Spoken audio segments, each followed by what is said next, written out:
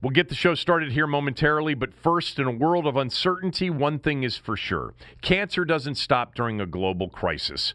Tomorrow, June 13th, the Leukemia and Lymphoma Society will host a trailblazing event. Big virtual climb sponsored by AbbVie to support their investment in groundbreaking research to advance blood cancer cures and its first-in-class patient education and services, including financial support and clinical trial navigation. Step up to take cancer down by climbing 61 floors or 1,762 steps, inside or outside, on stairs, on the road, or your treadmill. Climb your way. Join us for an opening ceremony and then take on your climb with our heart-pumping playlist. Join us tomorrow, June 13th, from coast to coast as we come together to climb, conquer, and cure. Register at lls.org/bigclimb. You want it. You need it. It's what everyone's talking about. The Kevin Sheehan Show. Now, here's Kevin. Ben Standing from The Athletic will join us here shortly. I'm glad golf is back. Tom Lehman yesterday, 61 years old, shot 65 at Colonial Country Club in Fort Worth. First player that old to shoot 65 or better in 40 years on the PGA Tour. No fans. I didn't think it was much of an issue watching it, with golf anyway. Glad to see real competition in a sport that I follow closely back in action. By the way, the course where they're playing this tournament, just a few blocks from Texas Christian University, TCU, same neighborhood is the Colonial Country Club with TCU.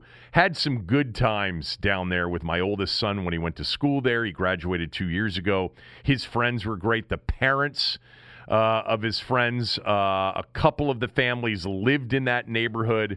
Man, TCU is a great spot. If you're a parent of a high school kid and they're starting to look at schools, TCU's become here in the last 5, 6, 7 years pretty popular for kids on the East Coast, Mid-Atlantic. Beautiful campus, good school, great football program.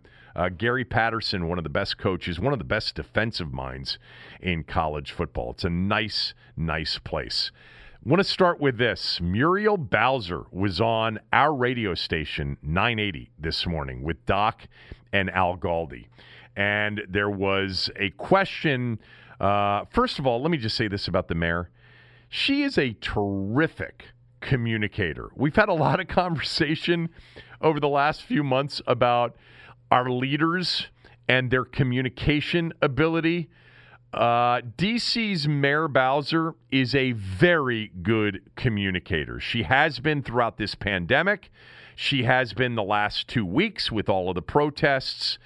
I also think that, sometimes it's about how likable you are as a person, the perception from afar, whether someone is likable or not, which helps in your ability to get through to a public, even if you have people that disagree with what you're saying. I think she is a great communicator, and I think Mayor Bowser is very likable. Now, with respect to the politics and decisions, I'm not a D.C. resident. I consider Washington, D.C. my hometown because I'm part of the D.C. metro area, but I live in Maryland, actually, just barely outside of the district line. I'm a quarter of a mile from the D.C.-Maryland line where I live. But Mayor Bowser was on with Doc and Al this morning, and she was asked by Doc and Al about a stadium being back in D.C., and I want you to listen to the following exchange because she did reveal something that we haven't heard from the mayor in quite some time about the name, the Redskins name, that is. Here was Mayor Bowser on with Doc and Al earlier. Where are we right now regarding the Redskins' next stadium being in D.C.? Well, that's what we like to see happen. We know we have the best location for the stadium, and we'll continue to work on that. And is the name an obstacle? Yeah, we get a lot about the name. The Redskins name, I know that's come up in the past. It is an obstacle. It's an obstacle for us locally, but it's also an obstacle for the federal government who leases the land to us. What is your stance on the name Redskins? I think it's a past time for the team to deal with what offends so many people. And this is a great franchise with a great history that's beloved in Washington. There it is. Mayor Bowser this morning on with Doc Walker and Al Galdi on our station Team 980 saying, quote, I think it's past time for the team to deal with what offends so many people and that this is a great franchise with a great history that's beloved in Washington and it deserves a name that reflects the affection that we've built for the team, closed quote. Also, the mention about it being federal land and the federal government leases that land, and it's an obstacle for perhaps the mayor and the council locally, but it's also an obstacle for the federal government. I think it's a non-starter still, even in this environment with the owner. I think the owner and I think a lot of people in that organization believe that when the mayor says it's time for the team to deal with what offends so many people, I think they disagree that it offends so many people. Certainly the people that matter the most, that being Native Americans. All of the polling suggests otherwise. I want a stadium in D.C. I'd love it to be on the RFK site. I think it's where it has to be for the team to maximize, eventually when we get fans back into stadiums, a season ticket, base.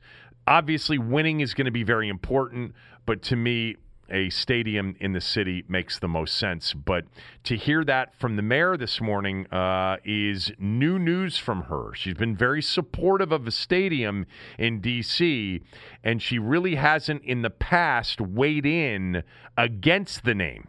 That really hasn't happened the way it did this morning. Most of you know my feeling on it. I am open to the conversation, of course.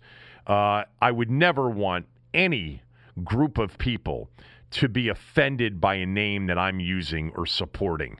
But all of the polling and all of the data over a long period of time suggests that for the people that matter the most in this conversation, that the name is not offensive. My suggestion over the years has always been, or certainly in recent years, a second non-pejorative definition for the name. I think that makes sense. We have lots of definitions for words in the dictionary. A second non-pejorative, non-racist definition, noun, Washington Redskins, the team that plays professional football in Washington. That's what the word has meant for a long period of time now, for 75 plus years. Nobody refers to a Native American as a Redskin anymore. The word Redskin means a player that plays for the professional football team in Washington, D.C., or the term Redskins means the team that plays professional football in Washington, D.C. Language evolves, and in this particular case, the word Redskins has come to mean for almost everybody across any demographic, any culture, certainly in this country, it has come to mean the professional football team that plays in Washington. That's my view. I'll always be open to it, always, to be convinced that this is something that hurts terribly a large group of people, but we just haven't seen that support for that position. Wanted to quickly read an email that I got, or at least part of an email that I got from a listener, because I wanted to address this real quickly. It came from Lawrence, who is a diehard Redskin fan living in Los Angeles and is a listener of the podcast. I'm not going to read the whole email from Lawrence because it was long. And to be honest, it felt a little like a lecture at times, Lawrence. But I'm going to give you the first sentence because really the first sentence is a good summary of what the rest of the email was about. He wrote the following. Kevin, I've noticed that you have been silent and not using your platform to be a voice during these times. Not one tweet from you related to the events of the day. I've been a huge fan and admirer of yours for many years, but am interested about how you feel. And then it goes on and on and on. But that essentially summarized a lot of what he really wanted to get through to me. Well, first of all, you're right. I haven't been tweeting about any of what's been going on for the last several months for two reasons primarily, maybe a third as well. The first is I have a 3-hour radio show and a daily podcast that follows the radio show that gives me a much longer form medium to talk about some of these issues with the proper context, the proper tone, the correct amount of words. I'm not really a fan of Twitter for serious stuff. I'll engage in a good sports back and forth on Twitter, but for the rest of it, nah, not really, not worth it for me. Being misinterpreted on radio or on this podcast happens enough. It's a near lock that it happens on Twitter. I have talked about all of this with Tommy virtually every single time Tom's been on. So I've talked about it with guests on the podcast and on the radio show over the last couple of weeks. Had a really interesting conversation recently with Jerry Brewer on radio. So I've not been silent. That would be inaccurate. On Twitter, yes, but for the reasons that I mentioned. But I'll also just say this too, that my platform isn't really for activism. My platform is an opinion platform, which becomes interactive a lot of the time on primarily sports. It's not an activist forum. That doesn't mean that I'm not involved in and active in my personal life, but that's not really your business or anyone else's. I promise you one thing about me that isn't going to change. I'm not going to be the person that makes a donation or helps out with volunteer time for a charitable cause and then takes a picture of it and puts it on social media and says, look at me. That's not me. You should know that about me if you've listened for a long enough period of time. I'm not out to prove anything to anybody. I'm out to help where I can on things that I believe in, but not for the purposes of being recognized for it. I do appreciate the long email. I just don't think it was very accurate because it's one thing to identify that I haven't been super active on social media when it comes to these things. Unlike others, I've got 3 hours a day on radio and an hour plus on a podcast every day, and we've talked about a lot of those things. So you should have a sense through that as to how I feel. And if you don't, look, basically, I'm pro-racial equality. I'm anti-racial inequality. I am pro-good cops. I'm anti-bad cops. I'm especially anti-bad racist cops. I'm pro-peaceful, lawful protest. I'm against non-peaceful, unlawful protest. So, those are sort of some of the big things here over the last few weeks. One of the things I've said many times during the last 2.5 weeks in particular, as we have discussed these issues, is I really think the irony of all of this is that on the big things, all of us agree. Decent people all agree on the big things. Going back to the incident that sparked a lot of this conversation once again, important conversation, and that is that George Floyd was murdered by a bad cop. So anyway, there you go.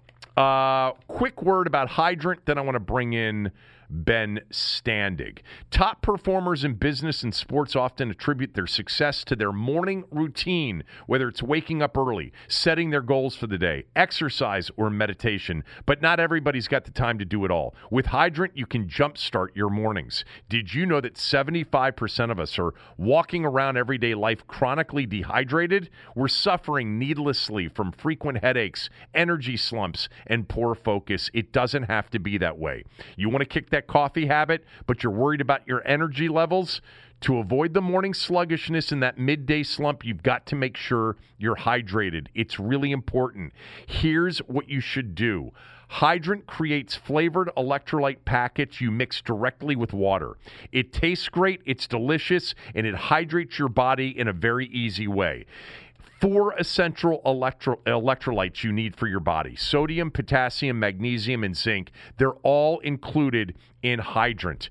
Hydrant's backed by research. The formula was developed by Oxford scientists to provide perfectly balanced, efficient hydration. There's no synthetic colors or artificial sweeteners. The formula is vegan, and you can choose between 3 different flavors or a variety pack. Hydrant starts at $1 a packet for a 30-day supply. You can save even more with a monthly subscription. And for 25% off your first order, go to drinkhydrant.com/Sheehan. That's drinkhydrant.com/Sheehan for 25% off your first order. All right, let's bring in Ben Standig from The Athletic, who joins us here on the podcast. We'll talk some Redskins, and maybe we'll get to another topic or 4, depending on how much time we spend on the Redskins. But, it was one of those weeks, Ben, where, the Redskins have been doing this here during the offseason. I don't know if this would have been the plan had we not had the pandemic, but we've had, a series of Zoom conference calls with reporters. This is, I don't know how many Rivera's done at this point. This is at least the second one he's done. So we heard from Rivera the other day. We heard from Haskins. Yesterday we heard from Ryan Kerrigan and Terry McLaurin. So 4 guys this week. What were the biggest takeaways? I mean, I think you and I spent some time talking about Jack Del Rio's conference call from like a week and a half ago. Was there any big news here in the last 2 days in your view? Well, and obviously these things are in lieu of if we had OTAs. Like I think yesterday, Thursday, would have been the actual last day of OTAs based on the calendar from last year. So every day, we would have gotten Rivera presumably along with some player. So, sort of making up for that. I don't know. I mean, look, obviously a lot of the conversations, particularly with Rivera and Haskins, involved everything that's going on in the country right now, with surrounding George Floyd and the other conversations, race and diversity. From the football perspective, what we got into, I the one question that I asked, I'm not bringing this up because I asked if it happened to be a football question, was like, look, here's the reality. If you guys had OTAs all this time, we would have by now seen who's lining up at receiver opposite Terry McLaurin. How are you positioning your linebackers, and who's in which, who's where in the rotation? Are you getting Chase Young, Montez Sweat, and Ryan Kerrigan on the field together? And if not, who's with the first unit? All that stuff. So my question was basically, you can't see this either. So what's the biggest challenge for you specifically? And I mentioned left tackle in my question, and he went right there and said, yeah, you hit the nail on the head. Left tackle is obviously going to be the big one for us. And no doubt. I mean, I literally normally when we have these discussions, Kevin, about, okay, who do you think is going to be the starting this or the starting that? Like, you can kind of have some guess, even if you're wrong. I wouldn't even have a clue who would start at left tackle right now, because the 3 candidates are none of them have any resume that would suggest that they're ready to go. Then he went down the list. He went then right to left guard. The battle between the Wesses, Martin and Schweitzer. He specifically mentioned Ryan Anderson, because I also mentioned linebackers. He specifically mentioned what to do with Ryan Anderson, not just, all the group, but him specifically, where to use him. And he just kind of ticked down the list from there, including quarterback, where he also reminded us that there is a battle there. He's talking about. Yeah, I want you to hold off on that, because I'm saving that one here for a more significant conversation.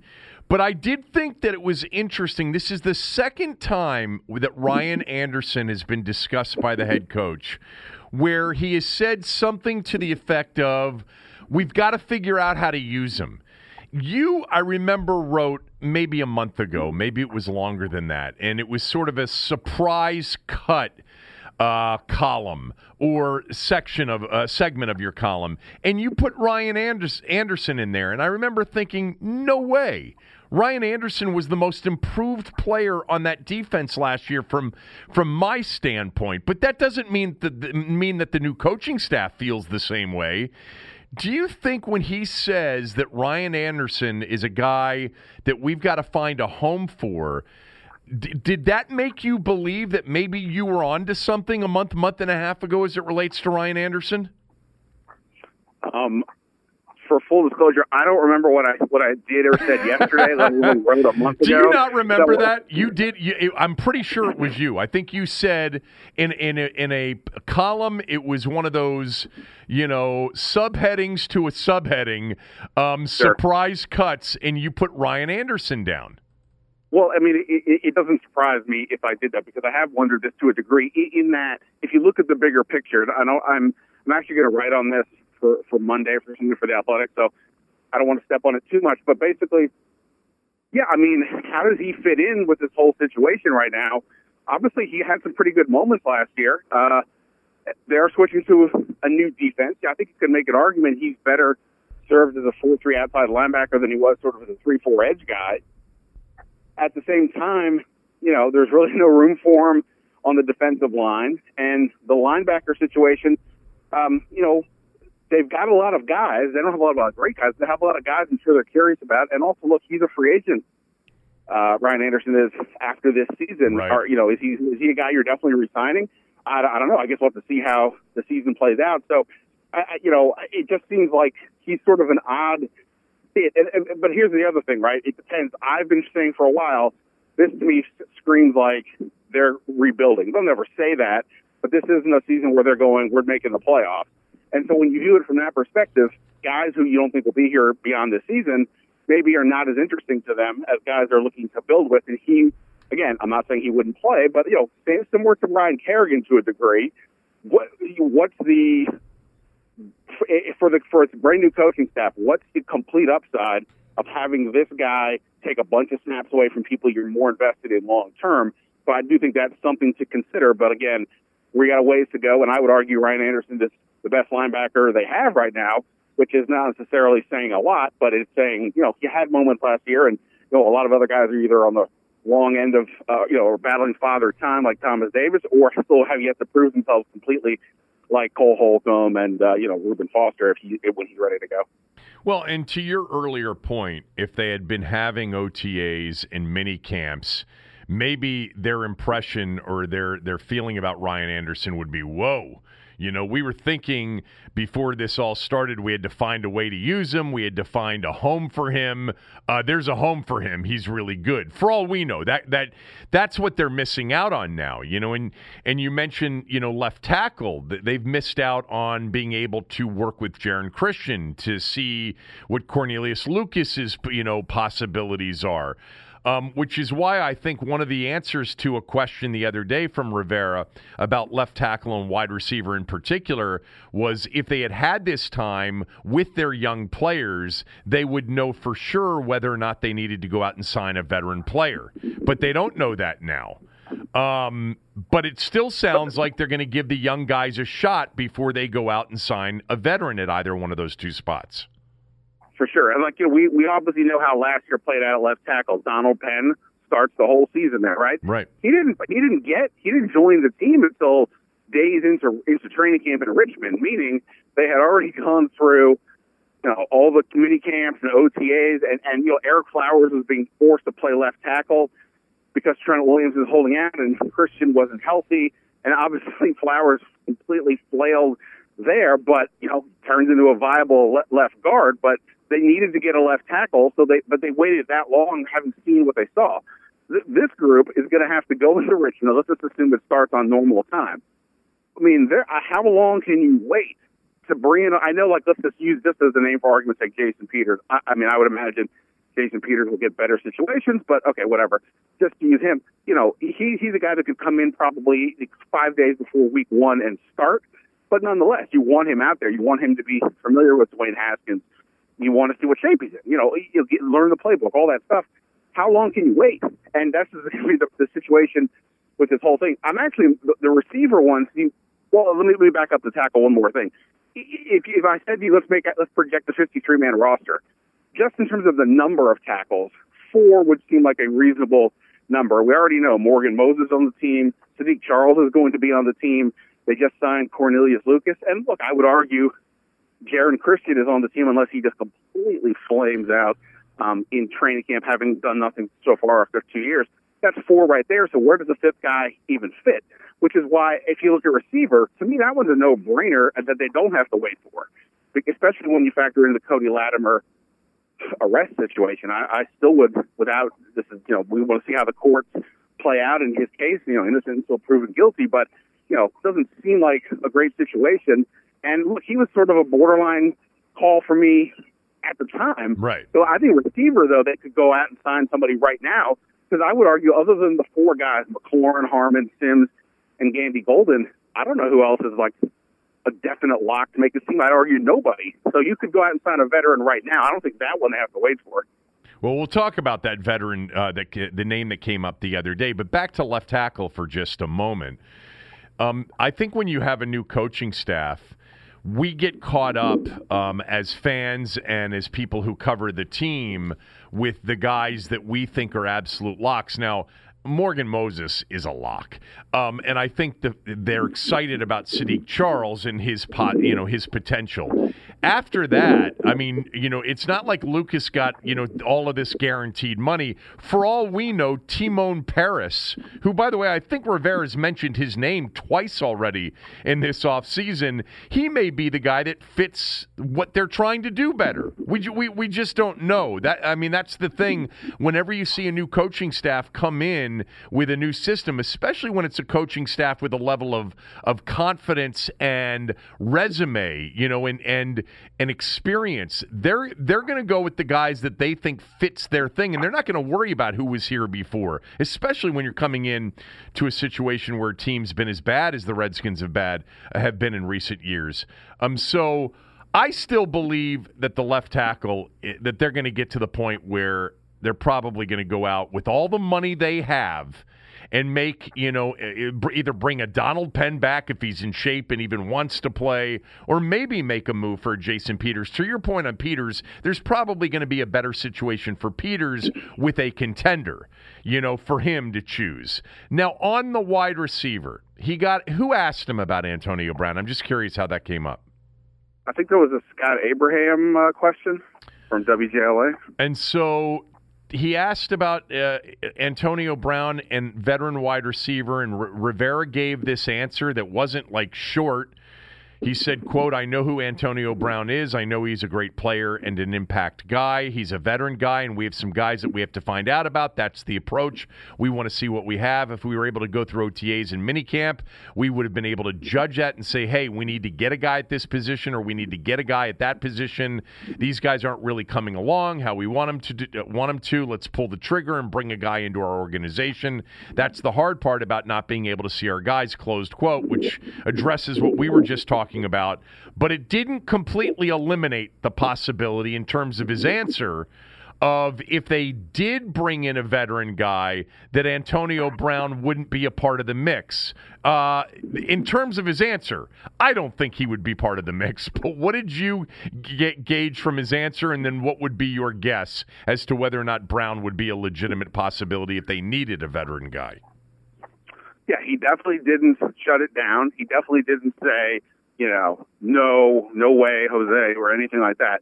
He said nice things about Antonio Brown, and if you wanted to, as I'm sure people have done, from that suggest, maybe Antonio Brown's in the mix. Look, we have a colleague in town, Chris Russell, who makes ridiculous bets when he thinks that something is going to happen and makes outrageous claims, and it leads into trouble for him. I'm not going to do that, but if I were Chris Russell, this is the type of thing I would say, I'll bet whatever that Antonio Brown isn't coming here, because it is the literally antithesis of everything Rivera has preached. Right. I mean, my point for why you should maybe move on from Cody Latimer right now is all Rivera has done is preach culture over everything at this point, which is a totally reasonable thing to do. You're trying to reestablish what it means to be a winning football team. They were a 3-13 team a year ago. They've obviously struggled most of the last 20 years. We've talked all the time about this franchise lacks a positive identity, all these things, and that's why I think this is more of a 4, 5, 6 win team than a playoff team, because they're not focusing definitively on winning this year. It's the building blocks, it's the steps to get there. That's why I think they went, say, Kyle Allen over Cam Newton. Not that Cam Newton can't help you win, but there's a lot of distraction there. And Rivera wants the focus for everything to be on the little things. Antonio Brown is the ultimate distraction. He was everything that happened to him last year was nuts, insane. And look, and on top of it, I guess the reason why Brown is mentioned with the Redskins is he practiced with Dwayne Haskins during the offseason. I mean, good, great, but unless you're telling me Antonio Brown turns Dwayne Haskins into Aaron Rodgers this year, then there's no reason to make the move for anything like that. I mean, you need to get more receiver help, no doubt. And if you had the real Antonio, if we knew Antonio Brown was the best behavior and performed like the guy on the Steelers, well, he wouldn't be a free agent. So, there's so many question marks with him I just couldn't comprehend for the life of me based on everything Rivera has said and done that he would entertain bringing that guy in. Well, not to mention, he's going to be suspended the minute, or certainly within minutes after somebody signs him. And it's going to be, it's not going to be a game. It's going to be, a significant number of games. So what's the point, really? Talking to Ben Standig from The Athletic. All right, let's get to what Rivera said about the quarterback position. I'll read the quote. Really excited about the quarterback position. I think we're going to have a heck of a battle. It's going to be very interesting to watch, and obviously where Alex is as well. There was another part of the quote. Rivera said, quarterback's another one people have asked about when it comes to, sort of the limited amount of off-season time. Was he telling you that Kyle Allen's a legit challenger for the job or not? Well, I think he has said that all along. I mean, he back in February and March when we were still people were talking about Tua Tagovailoa as possibly coming here, and Rivera made it very clear, hey, we're going to bring somebody in. It's going to be a real battle. Whether it could be Tua, it could be Cam Newton. Nope, turns out to be Kyle Allen, a guy he's obviously familiar with from his days in Carolina. But I think the reality is, for most people, Kyle Allen doesn't seem like a threat. An undrafted quarterback isn't going to come in here and just be given the job over a first-round pick from last year, who, granted, Haskins struggled more than he didn't, but looked better at the end of the year. And look, new coaching staff, all that stuff. So I think people kind of just look past Kyle Allen. But the reality has been this: Kyle Allen came on board at the point that the coronavirus had already started, and that meant he had a massive edge on Haskins because he's been there, done that in this system. And if we get to late June or late July, start of training camp, and the schedule remains the same, some form of preseason, some training camp, go to week one. I mean, it seems reasonable to imagine that Kyle Allen will have a much, much better feel for the system than will Haskins. And then you have to also realize, again, it's probably a new left tackle, a new left guard for this team. We have no idea right now who's playing receiver opposite McLaurin, and the top four guys we would imagine are all going into their second year. The tight end situation is fairly ugly. So, there's not a ton of proven pieces to work with. Now, so you factor in the unfamiliarity for Haskins and, what's around him, and it does seem to me like Kyle Allen has a very good chance to start week one. Now, that doesn't mean he's the starter for the season, but I absolutely think that, and I think most importantly, I think Rivera thinks that because he's mentioned this. I think we are just ignoring it. None of us have asked about Kyle Allen in the last few times that Rivera's been on the call. It's only been Haskins, and I don't think I think that's on us more than him. I think he's made it clear he sees a competition, even if we all agree that Haskins is the favorite to ultimately win any job. I'll tell you what, that's a hell of a door to open up. On a team that more likely than not isn't going to contend for anything this year. Because if Kyle Allen were to start the opener and they beat the Eagles and he throws for 320 and 3 touchdowns and no picks and runs the offense flawlessly, that image is never going to be lost from everybody's mind. Even if they come back in week 2 against the Cardinals, is it? I forget. I think it's the Cardinals week 2. I forget. It's Cardinals, right. Cleveland, and Baltimore, I think. And Haskins is then ready to start. I would be very, very surprised if Kyle Allen started a game early in this season unless there's an injury. I think that Rivera is savvy enough, and maybe he doesn't know this market well enough, but he will find out very quickly that Look, if Kyle Allen started a game and they won the opener and he was great, in most situations that would be like, wow, they've got a great situation at quarterback right now. But it would really be an incredible storyline from that point forward. First of all, there would be people, saying, well, you got your starter. This guy's he's got to continue to start until he proves that he shouldn't be the starter. And if they went to Haskins in week 2 because at that point he's ready, or week 3 because at that point he's ready, a really strong performance or two from Kyle Allen would be hard to shake from everybody's mind. I agree with everything you said, and like I said, I agree the odds are likely that it's Haskins. But I would say this. I think for Rivera, again, they didn't draft Dwayne Haskins. There are skeptics remaining with regards to whatever Haskins will be, his upside, and so on. And ultimately, one thing that has been discussed a lot, almost as much as the culture, has been just competition. At Rivera, Del Rio, and others. And obviously that's a little bit of coach speak. Of course, you want competition. But I do think for a new coach, if when people were clamoring for Haskins to start right off the bat last year, that would have been kind of crazy. He definitely was not the best quarterback in training camp. He was definitely behind the other guys. And I think if Kyle Allen goes out in training camp and does a better job, significantly better, not just borderline, like not just eye of the beholder, but like it's clearly he's the better guy. I just think the message he's going to send to the rest of the team, where he's telling them, hey, there's no favorites here. You guys all battling for jobs and so on. I don't know if that's the message he wants to send right off the bat when he's trying to get these guys to buy in to what he's selling. And granted, the quarterback's a different position. I totally get that. And again, I would imagine Haskins is the starter, but I do think if Kyle Allen shows up, again, he has certain advantages.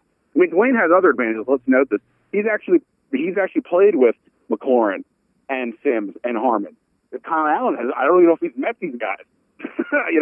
So he has some advantages on that front. But, I mean, I just think if Allen looks better in camp by a decent amount, I do wonder if it will be hard to say, well, we're going to have to pretend that didn't happen and start this other guy, even though I'm telling everybody else you need to compete for your job. Yeah, I think, last year is a bit different. Last year they actually thought they had a chance, early in the year. And so Case Keenum was further along and Colt McCoy wasn't ready anyway. And, and he was a rookie and it was not crazy to sit him. I wanted him to play from the jump because I didn't think they could contend for anything. And I wanted to see him certainly at 0-3, 0-4. I wanted to see him. And at that point, I think we should have seen him earlier. This year's different in that, yes, you're right.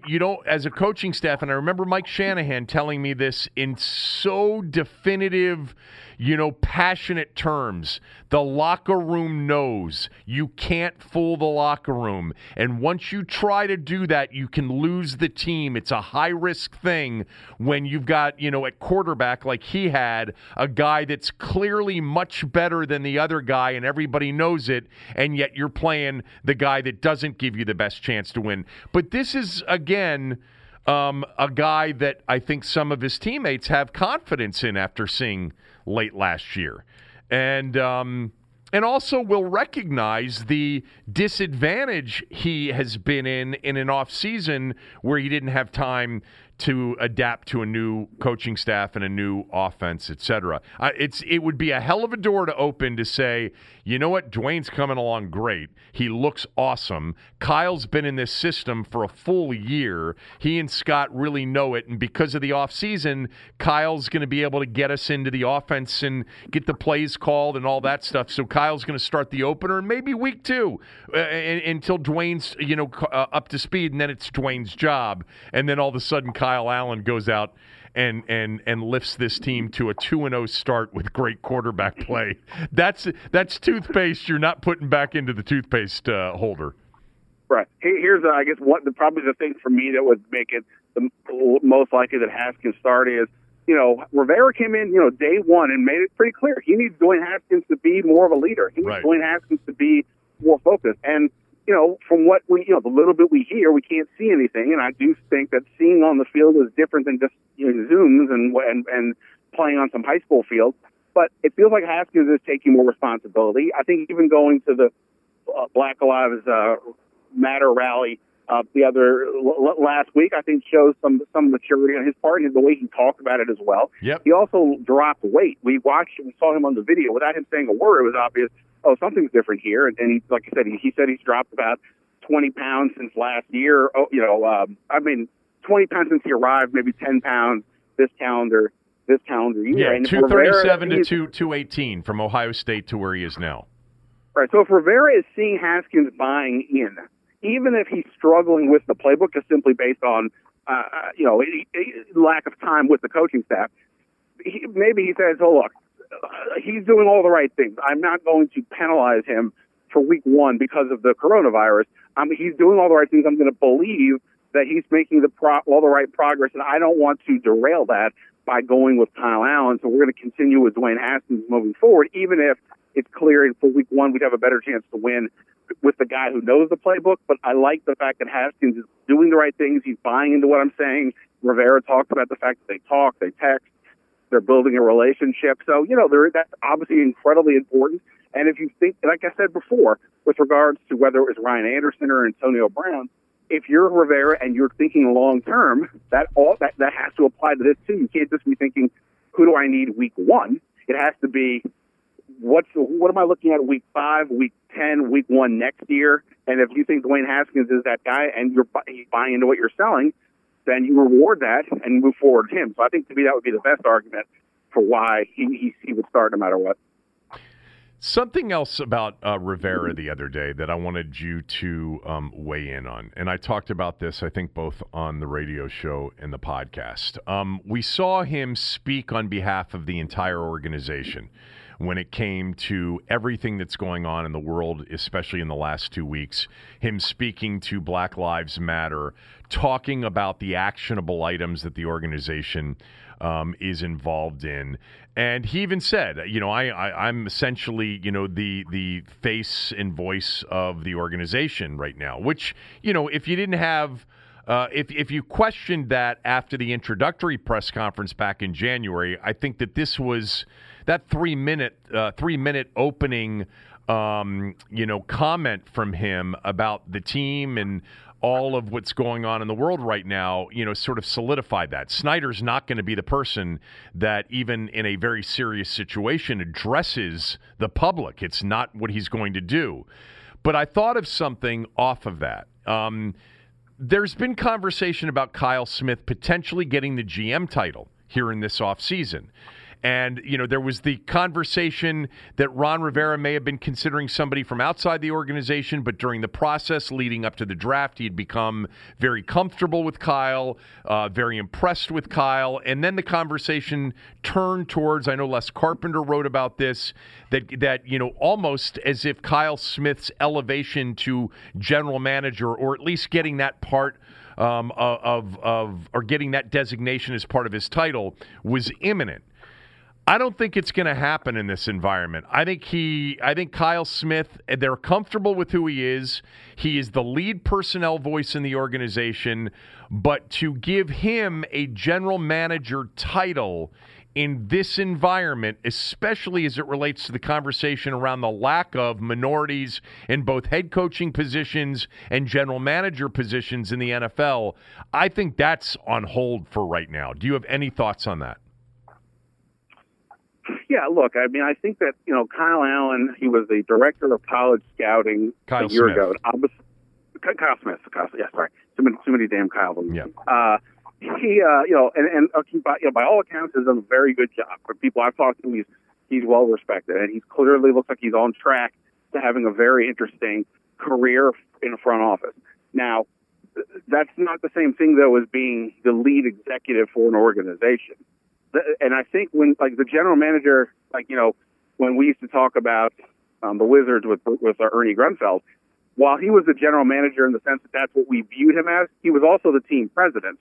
And that is a different dynamic on some level. You are having to handle other responsibilities than just deciding, should we trade a third-round pick to get this player or re-sign this guy or what have you. There are other factors, and this was an example of that, in that Ron Rivera was the guy who had to make this statement. Nobody else was. And also the thing I wrote about that was the lead for my story after that was how Rivera made a comment that He addresses the team as the George Floyd reactions to the George Floyd situation is unfolding. He addresses all his players. And then after he's done, he realizes, oh, snap, I have a lot more people to talk to because this is a coach-centric situation now. There is no team president. It's not just the general manager. There's no team president. He is the guy that is dealing with everything. So he had to also address, all the other people in the building. And I think that's an important factor. When everybody is, I know, rejoicing that the Redskins moved on from Bruce Allen, but Bruce Allen effectively was the president and the GM. They had Kyle Smith replace Doug Williams and Rivera replace Bill Callahan, but they didn't really replace a physical person with Bruce Allen. So they are one human being short in the setup they had, in previous years. And nobody could have predicted coronavirus, which, by the way, they had to completely rejigger their whole plan. The IT department had to come up with solutions to that. Now they're going to have to redo the entire locker room, possibly, and the building as a whole to meet with NFL compliance with regards to social distancing. And I'm not saying Rivera is going to determine whose locker now goes where or how they should do certain things, but he has to be involved because he's the guy. And I do wonder on some level if at some point somebody's going to say, hey, maybe under normal circumstances we could get away with this, but there's so much happening. Do we need to think of another person? Probably not, and I would doubt it would be Kyle Smith because he just hasn't been there. You would think more of somebody who's been there, done that type. But I do wonder if at some point somebody says, hey, even if it's not the GM, quote unquote, we maybe need another executive up here up front to deal with some of these things because there's a lot going on right now. And he hasn't done this before. This hasn't been, a part of his job responsibility before. But in this organization where the owner is not a participant in addressing, big picture, big, league stuff, it's unique. Because I can't think of another situation in the league. I know that there are some owners that don't talk, but in those situations, there's probably a team president that at least handles the internal communication. But anyway, I don't think it's going to happen in this offseason, bottom line. I think we're going to see Ron Rivera try to deal with it himself, and then if we get to the end of the 2020 season and Rivera says, you know what, that's an awful lot. Let's either give Kyle Smith this promotion and let him become, not only the lead personnel person, but also take on some of the team president responsibilities. We'll do it that way, or we'll bring in a team president. I don't think it's going to happen before 2021 is my point. Yeah, I would agree. I mean, obviously, everything's so weird now because of the coronavirus situation, and it's hard to tell on some level how that affects any choices that are happening right now, whether we're talking free agents or this. But, I'm with you. It feels like if they were going to hire a GM, it feels like, not saying they couldn't still, but it feels like that would have happened by now. The draft was at the end of April. I mean, just plenty of time has gone by. They could have made this announcement, this decision by now, and there's no signs of that happening. So I would agree with you. I would imagine at this point they go forward with what they have, but like you said, it felt like when Rivera made that comment that it was his first time on some level of recognizing, oh, snap, there is a lot to do. Yeah. And again, so much of this is nobody could have predicted it, but it's also how life works, and you have to be ready for whatever happens, and they are one person short compared to where they were as an organization a year ago. All right, two more, and I'll let you run. From the other two press conferences, Zoom conference calls yesterday with McLaurin and Kerrigan. Kerrigan said he wants to be here. He wants to finish his career here. He was complimentary of Chase Young. He was complimentary of everything. He's always been a first-class guy and isn't going to go down the path of being critical or even, suggesting, I'm not sure about my situation. What did you learn about his situation? I think that, like you said, he said all the right things.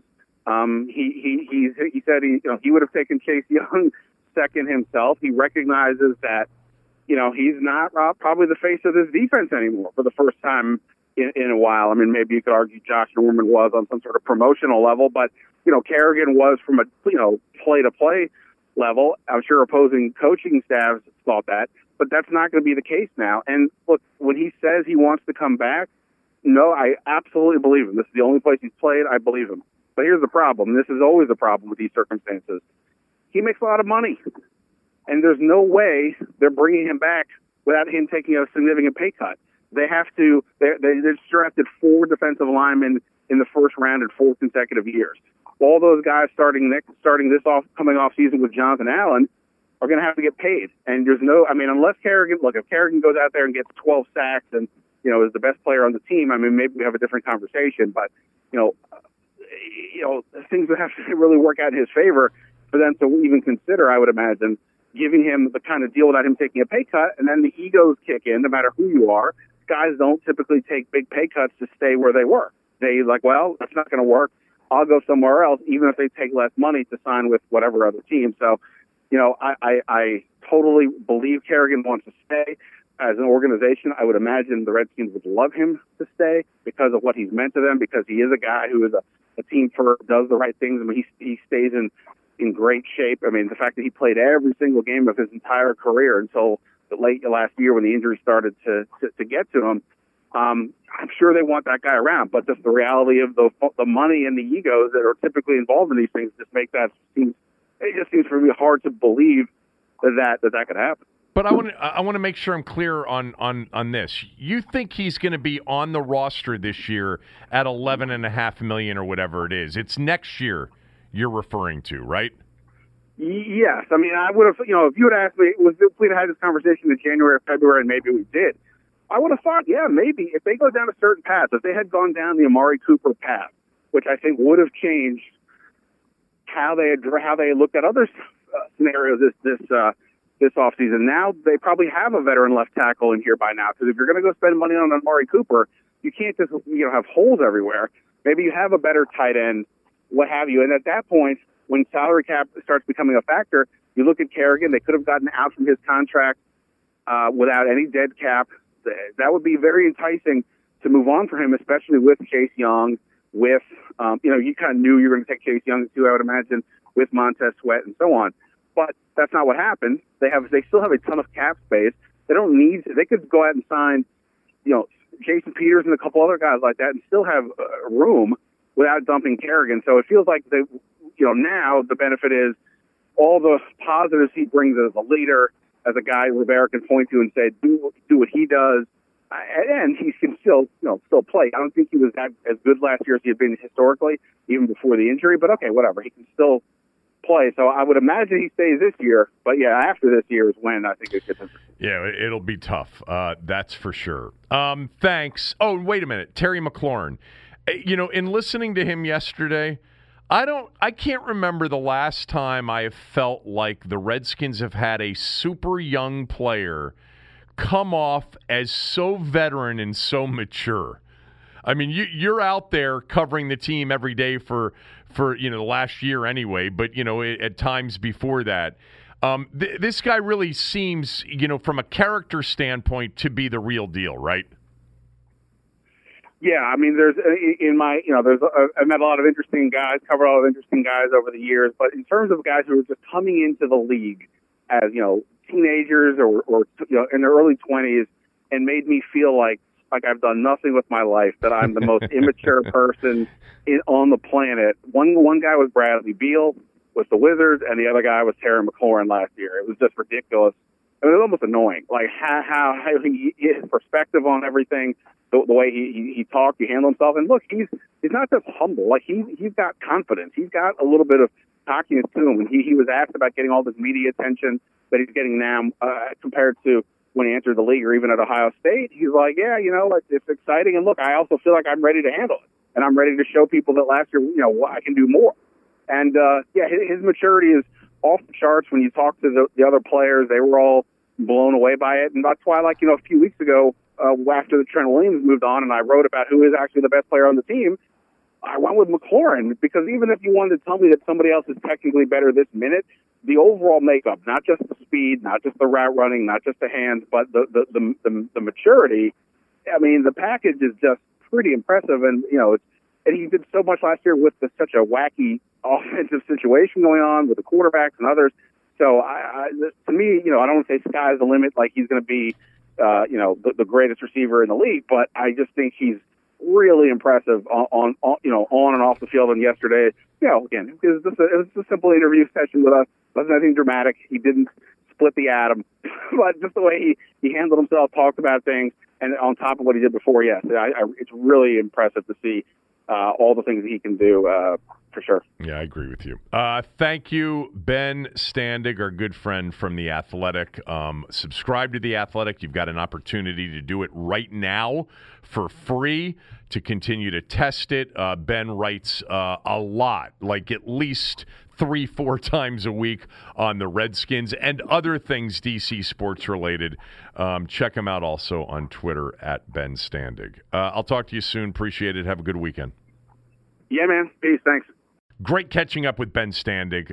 Always enjoy that with Ben. He does such a good job covering the team and has done a good job covering lots of our local teams over the years. It's been an interesting offseason they've had, and the team's done a good job, and it's in their best interest to have players and coaches made available. Now, they've got a significant emphasis on making these players and coaches available to the beat, as they call it, in more of a large Q&A gathering versus more one-on-ones, which is fine. We're getting a sense of things from Rivera and some of the players. They would have more access, the guys on the beat, for if there were OTAs and if there were minicamp days, because they would be in the locker room. But the way the teams get covered in the short term, certainly when we get to the season, is going to be much different. The teams are going to be able to make guys available in a Zoom conference call setting, because I don't envision reporters being in the locker rooms. I don't think that's going to happen. Quick word about Roman. If you were to guess on average how many days people in the U.S. have to wait to see a doctor, what would you say? A week maybe? Actually, on average, people have to wait 29 days to see a doctor in major U.S. cities. Basically a month. If you're dealing with a condition like erectile dysfunction, you want treatment ASAP. That's why our friends at Roman have spent years building a digital platform that can connect you with a doctor licensed in your state, all from the comfort of home. Roman makes it convenient to get the treatment you need on your schedule.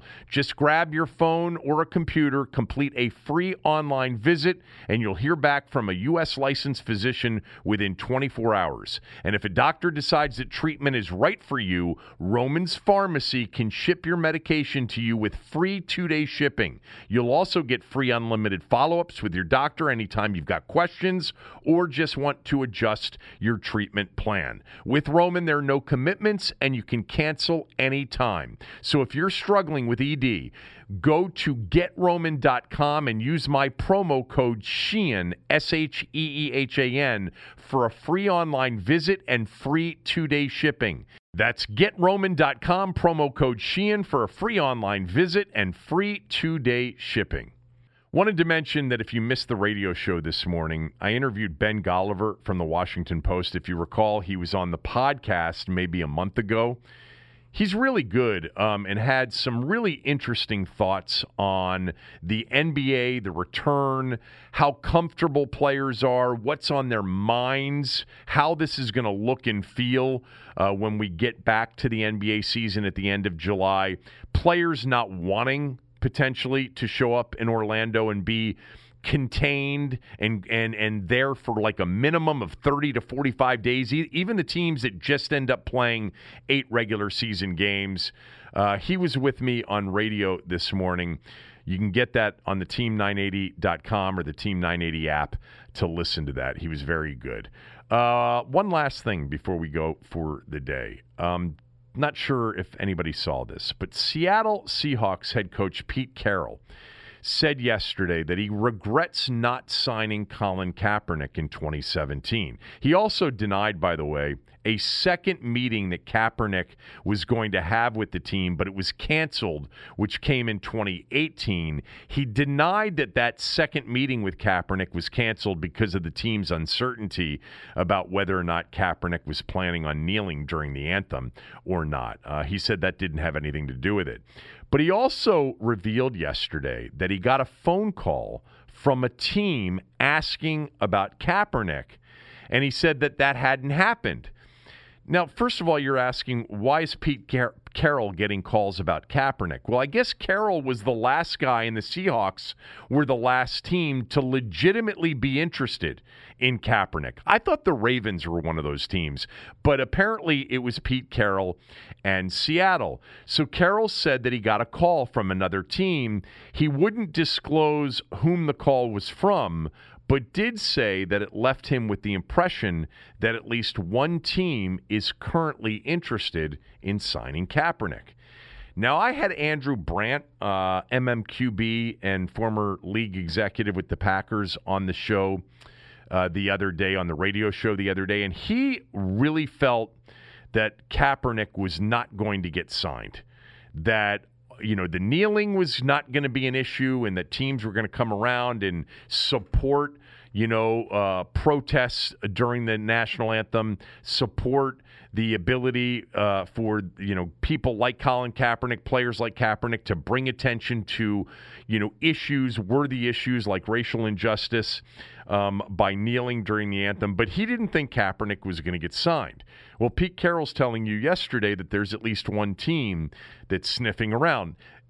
Teams had a chance to do it last year in November, regardless of whether or not you think the league, sort of set this up and didn't make it, exactly perfect for Kaepernick in terms of timing and time to prepare. And then Kaepernick definitely turned it into a bit of a sham by changing the venue a few minutes before it was supposed to start and making teams travel 60 minutes to see a workout at, another field, not at the Falcons facility.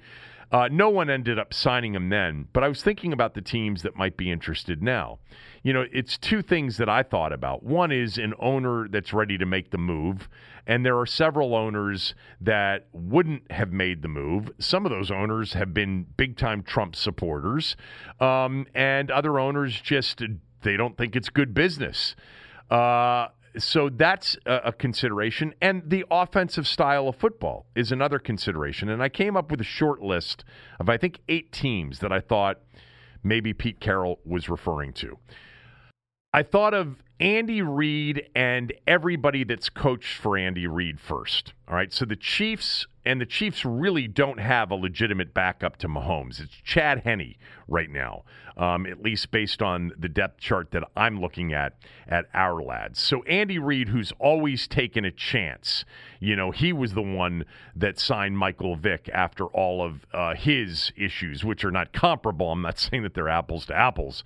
But Andy Reid's a guy that, first of all, has a system and makes, the best out of the talent that he has, works the system around the talent that he has, that Kaepernick could come in and back up Patrick Mahomes. I thought of Matt Nagy in Chicago, where they did sign Nick Foles and they do have Mitch Trubisky. But again, you're talking about a head coach that could potentially fit in a guy like Colin Kaepernick as a backup, or certainly give him a chance to compete for a backup position. And then I also thought of Doug Peterson in Philadelphia. Doug Peterson sitting there with Carson Wentz. They drafted Jalen Hurts. They have Nate Sudfeld. But those were the first, teams that I thought of, because they're the ones that are fearless when it comes to that kind of thing. They're not going to worry about it. Not to mention that ownership in those 3 areas would be, I think, very supportive of it as well. Certainly the Hunts and in Philadelphia with Jeffrey Lurie. I also thought about Arizona with Cliff Kingsbury. They've got Brett Hundley as the backup right now to Kyler Murray. Also considered a team like the Tennessee Titans. The Titans with Ryan Tannehill and the move they made last year. They don't have a backup. Mariota's gone. They've got, a situation in Tennessee where they don't necessarily have an obvious backup quarterback to Tannehill. What a situation that would be potentially for Kaepernick to go in and compete for a backup spot. And, Tannehill had a great finish to the season, and they have re-signed him. But I thought of Tennessee as a possible landing spot for Kaepernick as well. The Ravens, yes. There was some interest there for a while. They have RG3 backing up Lamar Jackson. And then I also thought of Buffalo. Buffalo right now with that situation with Josh Allen, and they don't have a guy that plays like Josh Allen does backing him up. Matt Barkley is there. They drafted Jake Fromm. Jake Fromm's had his own issues here the last few weeks.